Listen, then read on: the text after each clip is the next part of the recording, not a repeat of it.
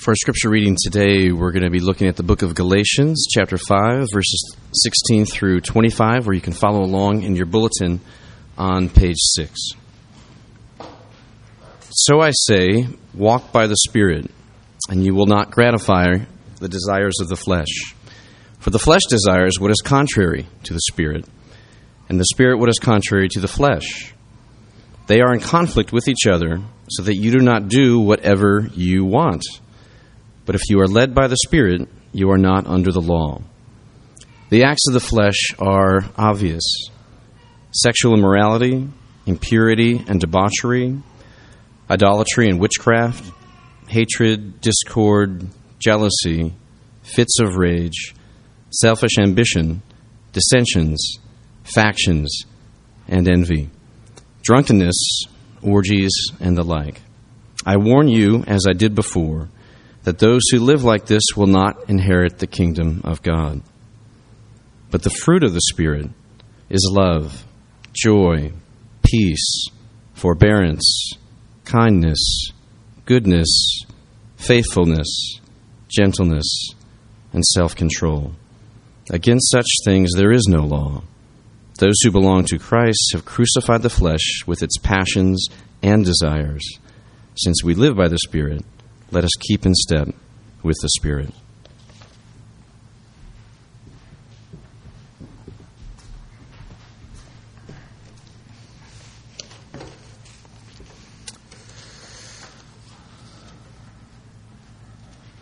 All right. Shall we pray together and ask for God's help, which we need during this time? Let's pray. God, we're asking for your help as both an act of humility, because we can't get ourselves to understand the mind of God. We need you to come and do it for us. But also as an act of passion and love, because we want to know you more. And we give ourselves to you now, and we really ask, God, that you would remove any barriers, whether intellectual or emotional or whatever, that's keeping us from responding well to you. We need you to do that for us, to clear the way, unclog the heart, and unclog our ears. Help us to hear. In Jesus' name, amen. Ariana is 7 years old, about the same age as some of the girls in our church and in our neighborhood. About 2 weeks ago, she, together with her family, went to Chili's for dinner. Ariana plopped herself in her seat, and when the waitress eventually arrived, she knew exactly what she wanted, as a good 7-year-old often would: chocolate milk, cheeseburger with pickles, and a side of fries. The food finally arrived, and arrived just as she had ordered it, in fact. But there was a problem. Dear Ariana refused to eat most of her meal. When asked why, staring at the burger that had been cut in half, as many restaurants do, Ariana complained, "I don't want the cheeseburger. It's broked. I need a new one that's fixed." Of course, by now, Ariana was crying. And by now, the entire family there at that table was holding their breath, just waiting for... You see, Ariana is autistic, which means just this sort of situation often results in a total, very public, and very loud and inconsolable meltdown. And when things got really bad, and they often did in places like Chili's, Ariana's family would quietly, or maybe not so quietly, shuffle out the restaurant. But here comes the waitress now, and without missing a beat, she jumped right into the chaos. She jumped right into the chaos and leaned over and bent down to get right at Ariana's eye level. Spoke to her and exclaimed, "Oh my gosh, I brought you a broken cheeseburger. That's my fault. I'm so sorry. I'll go get you a new one." Several minutes later, the new, unbroken cheeseburger arrived. As the story was told on the internet, as it circulated around 2 weeks ago, Ariana stared at it for a few moments. How would she respond? She sweetly exclaimed, "Oh, I missed you," kissing the top of the cheeseburger bun. Crisis averted, child loved, cheeseburger devoured. We're moved by stories like these, little stories, because love is powerful, isn't it? And perhaps all too rare. Love is powerful even when it's expressed through the simplest acts of kindness, patience, gentleness, by a waitress, by you, by me. And we could go around this room, actually, and share stories, couldn't we? Times when we've been, Ariana, on the receiving end of powerful moments of care and attentiveness and love. We could also go around, couldn't we, and share stories about how love is hard. Love is hard. Ariana's problem that day was a broke cheeseburger. Our problem every day is our broke soul. We don't love very well, do we? We're not so good at loving others, let alone loving God. And so it's a good thing that the apostle in this passage continues to persevere in giving us instructions on love. As we saw last week in this section of Paul's letter to the Galatian church, he has launched into an extended discourse explaining to us how the grace of God in the story of Jesus Christ liberates us to love, frees us from our guilt, from our pride, from our fear, so that all of our attention and energy and lives no longer have to be devoted just to me, but in knowing that I am loved perfectly, that I am glorious now in the sight of God because of Jesus, that I am forgiven and free of guilt and condemnation, that I am adopted into the family of God as a child now loved and cared for with deep might and affection. Now, maybe for the first time, my attention can be turned outward to other people because I'm taken care of deeply and truly. We're liberated to love. And we see in the beginning of this passage here, as Paul says, "So I say," you can tell that he's still continuing his train of thought from what we looked at last week about how we live a life of love. So today, just a few more pointers and a few more things about the nature of love. First of all, we're taught here that love is supernatural. Love is supernatural. We need power from God, not natural power from ourselves, from deep within, from our will, from our own commitment.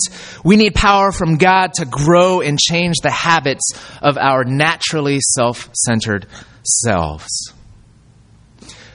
And we don't believe this. We don't believe this. And do you know how I know this?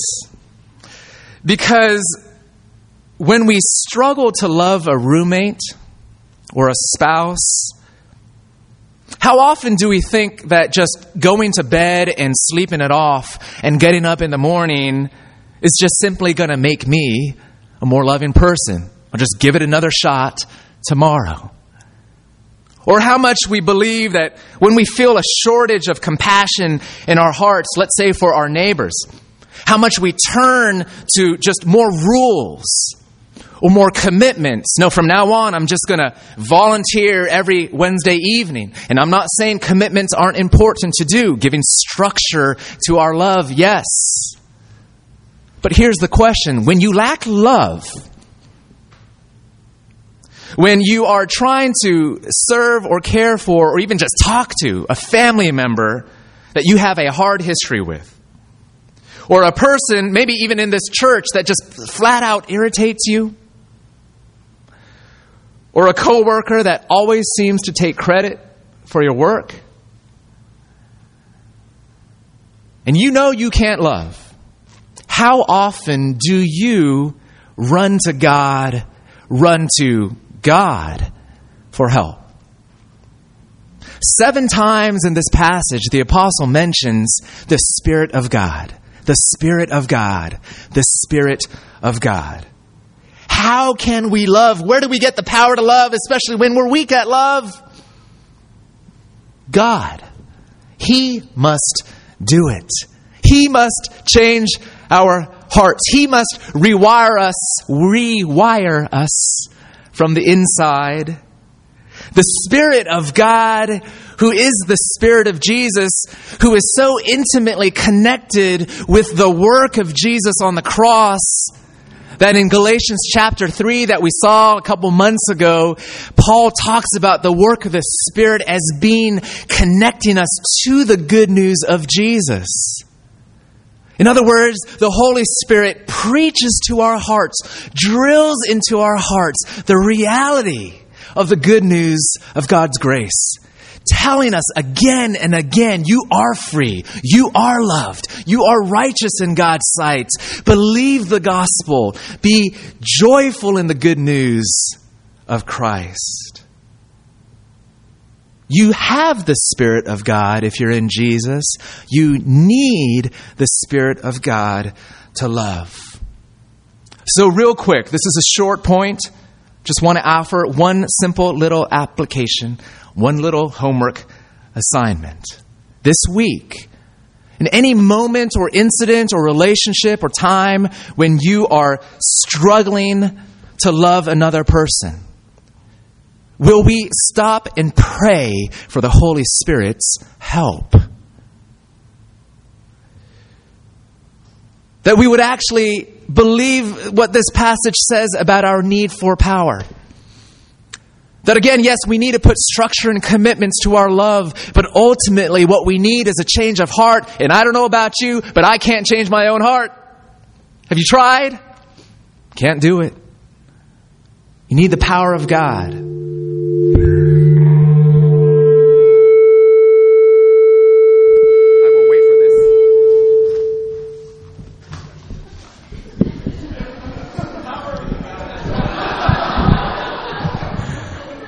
All right, let's just pray. We're done. That was all apparently that needed to be said, right? With a big exclamation point. That was odd. Okay. Seriously, the point is dead. Love is supernatural. It was going to be a short point. Will you this week, in those moments when you know your love falls short, and when the fountain of compassion or self-sacrifice or other regarding concern runs dry, will you go to the well of Jesus, whose love never runs short for you? Will you pray that the Spirit of God would reconnect you to Him in a vital, powerful, heart-changing way? Will you pray?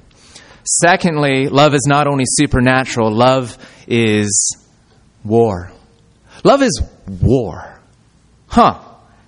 Listen to verse 16 to 18. Paul says, "So I say, walk by the Spirit, and you will gratify the desires of the flesh.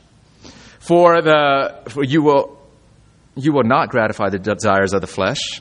For the flesh desires what is contrary to the Spirit, and the Spirit what is contrary to the flesh. They are in conflict with each other, so that you do not do just whatever you want. But if you are led by the Spirit, you are not under the law. And in verse 24, those who belong to Christ Jesus have crucified the flesh with its passions and desires. See, in this endeavor to love well and to walk by faith and to grow spiritually in the gospel, Paul is telling us that inside those who are in Jesus, there is raging within us an intense and even, you might say, spiritually violent battle of desires. A virtual war between the Spirit, who, like we just said, gives us power to love as Jesus has loved us, between the Spirit and what the apostle calls here the flesh. Now, what's the flesh? Last week in verse 13, we encountered this word, and we said that it refers to our self-centered selves, our sinful nature, the part of me that is naturally addicted to me, and we all have it. What the Bible describes as our sinful nature. To get to the heart of what the flesh is all about, I want to share with you a profound spiritual, theological insight that I gained from a most impressive and prestigious theological institution called Sesame Street.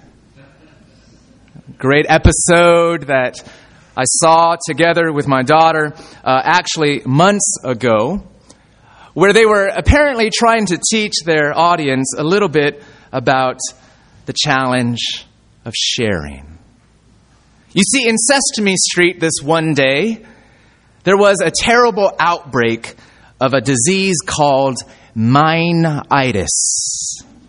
Mine-itis. The first symptom was itching. The second symptom was bouncing. The third symptom was twirling around. And the fourth and final symptom was a total and complete and aggressive refusal to share anything. And so you have Big Bird running off with his teddy bear saying, "Mine!" And you have Grover with all of his stacks of books saying, "Mine!" And Bert with his bottle cap collection running off saying, "Mine!" And Cookie Monster hoarding all of his cookies, saying "mine," and just chaos breaking out into this local community called Sesame Street. Everyone screaming and shouting and running around, fighting and tugging and pulling, saying "mine, mine, mine, mine." Not hepatitis, not meningitis, something far more deadly. Dear friends, you and I have a terrible spiritual disease. It's called mine-itis. It's the deep self-centeredness of our hearts. We see it in the way that we relate to God, the way we relate to other people, even the way we relate to ourselves. And it shows up in just about every possible way, in a variety of places in life and in our relationships. Here, Paul actually gives us a little sample list of what he calls acts of the flesh, manifestations of mine-itis, if you will. He says in verse 19 through 21. See, he gives us two words to describe religious mine-itis. Idolatry, the worship of false gods, witchcraft, messing with false spiritual powers. In other words, me claiming to myself the right to make up my own ideas of who God is and how I relate to Him, which is however I want, it's mine. Three words he gives us to describe sexual mine-itis. Sexual immorality, impurity, debauchery. Words that describe sexual intimacy between unmarried people. It's that heart that says, your body is mine, but the power to bail out on this relationship when it's not working for me is also mine. Your sexual pleasure is mine, but not my heart, not my bank account, not my life's biggest choices, all of that is still mine. 2 words that describe eating and drinking mine-itis, also known as substance abuse, talks about drunkenness and orgies, taking the good things of food and drink, which are really wonderful gifts from God, but consuming them in excess in order to create a new me, a happier me, a freer me, a less fearful me, a less lonely me, a more secure me. 8 words to describe relational mine-itis, both in our attitudes and our behavior. The habit of hatred, which is, killing people that we just don't like, killing them in our hearts. I decide whether you're important, whether you're beautiful, whether you're significant or valuable, worthy of respect, worthy of life. The power to decide that is mine. And when I'm really full of myself, then there are temper tantrums and fits of rage, Paul says. Road rage, coworker rage, why won't my child listen to me rage, different outbursts of anger, or, pay attention, inbursts of anger, explosions maybe that you never let out, but that are going off in the heart. The habits of selfish ambition, where we're committed to this idea that all glory, all attention, all priority of whose needs get met in all my relationship, it's all mine. The habit of jealousy and envy. That sense of humor that I always wanted. That body type that I always wish I had. That easy life that I always felt I deserved. What you are and what you have ought to be mine. The habit of dissension and factions and discord. Where I'm always disagreeing all the time with people. I just sort of make sport of it. Always debating people on Facebook. Always walking around picking fights. You see, because I'm so sure I am right all the time, truth and justice in conversation is mine. Mine, stinking mine. Do you see it in your heart? Do you see it in your thoughts, in your behavior? Do you see a bad case of mine-itis in you? I do. But don't forget, Paul's point in this passage, of course, is that that's not the only reality within you. If you have Jesus, if you have the Spirit of God. Because if that's the case, you also, at the same time, have the Spirit of the one person who did not live to a chorus of mine, but who humbled himself out of love, who, though he was equal with God, God himself, eternal and infinite and full of glory, gave his life, died on a cross, looked at you, and said, everything that's mine is yours. Oh, the love of Jesus, who lived and died to give you what is yours. Where he says, my pain, the penalty of sin, is yours. You're forgiven. My every deed of love and righteousness now counts as yours. You're righteous in the sight of God. My joy is yours. My eternal life is yours. My Father is yours. My Spirit now is yours. This same Spirit that is making you and me more and more like Jesus. Loving like him more and more. And here's the point. Inside of us, therefore, is a constant, ongoing argument between the spirit and flesh, its desires. Mine, yours, mine, yours, mine. It's a war. It's a battle. It's what some theologians have called an irreconcilable antagonism between the Spirit on the one hand and the flesh on the other hand. Love, friends, is a battle. Love is a battle. And it's like two giant sumo wrestlers. Pick your image. Maybe not the one that came to your mind. Battling each other in the ring. Trying to push each other out. And listen, and this is important. 2 quick points of application. It is a battle, but don't be defeated. The Spirit wins. 2 heavyweight sumo wrestlers in the ring, battling it out. It's a war, it's a fight. But it's not an equal fight. The Spirit of God will win. Not in every case, because we still do sin and we give in to our mind-itis, the selfishness of our hearts. But the Apostle Paul talks about walking by the Spirit, and then what? Verse 16, and you will not gratify the desires of the flesh. Not give it a shot and we'll see. You'll grow in love. You won't always succumb to mind-itis.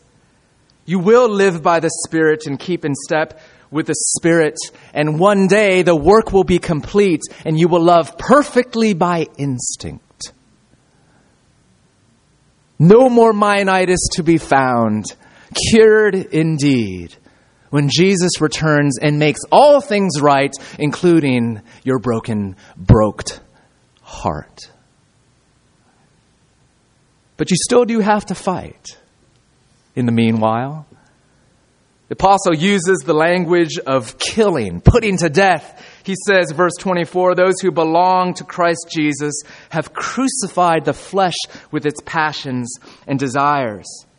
Which means more than simply saying no to the selfishness, the mind-itisness of our hearts. It means genuine repentance. It means beginning to see those things as genuinely, deeply ugly, even in your own estimation. To start to agree with God that selfishness is hideous.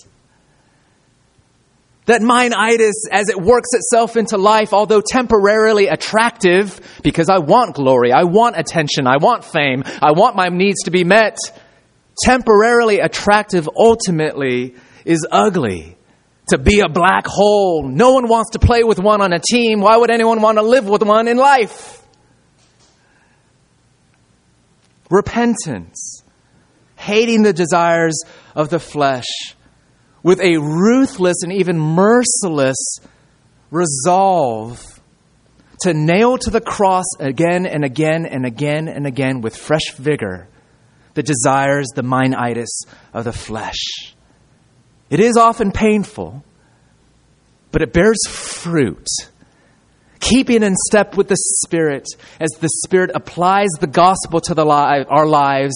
It is painful at times, but it does bear fruit, which brings us to the last point. That love is not just supernatural, and love is not just war, but love is character. Love is character. In verse 22 and 23, we're given a list of what Paul famously calls the fruit of the Spirit.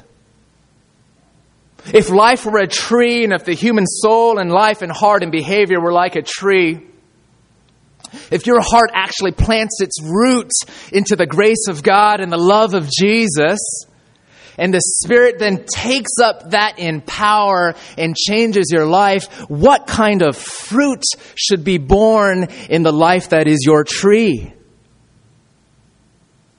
This is what the apostle says. Love.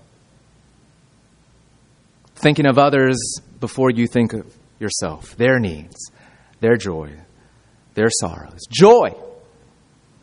Taking delight in God and in other people. Do you ever gaze at another person maybe a friend or a family member, or maybe even a stranger on the metro, and just let your heart get filled with joy because of what you see in them.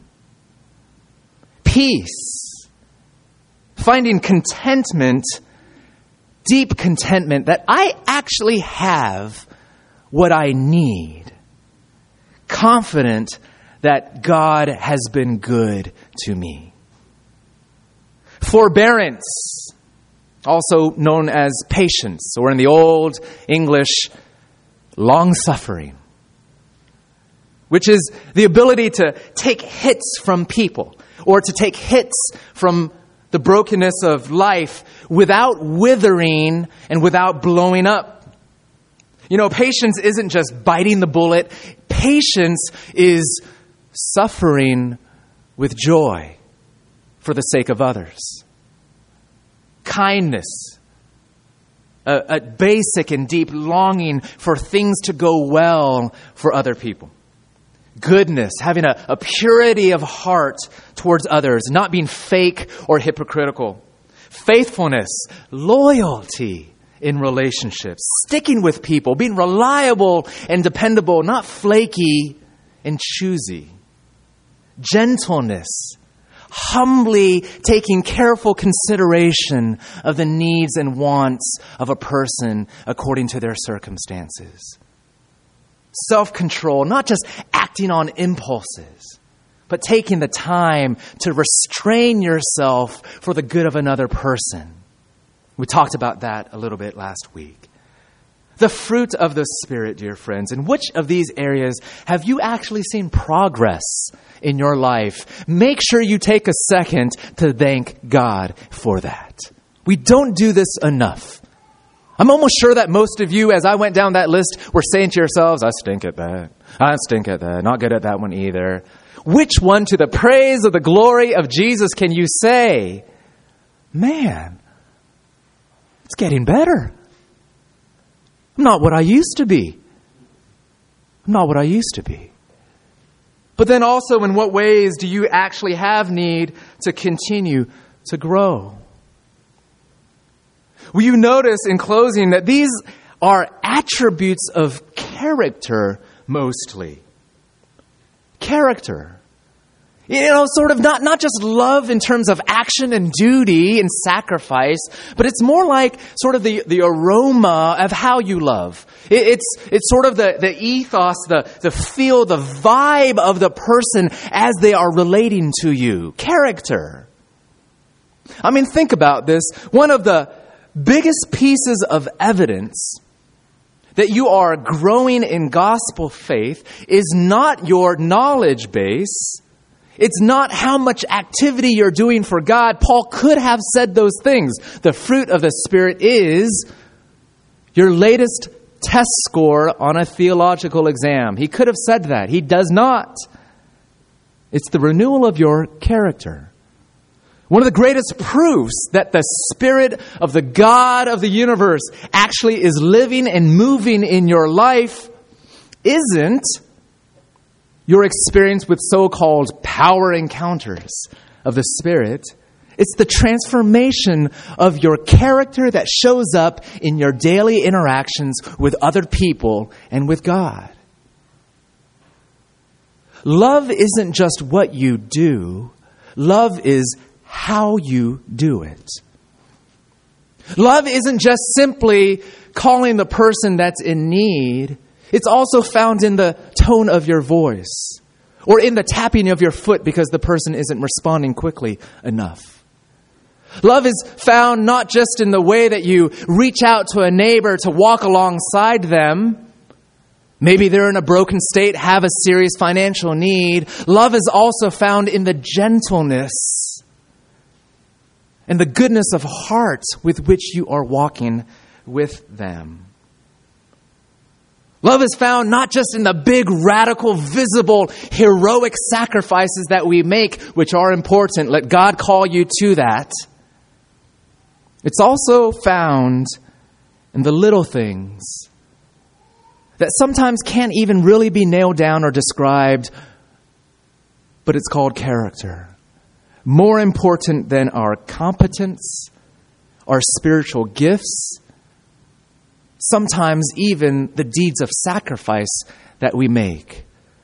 The preeminent fruit of the Spirit of God drilling the gospel of grace into your heart is love, joy, peace, patience, kindness, goodness, faithfulness, self-control.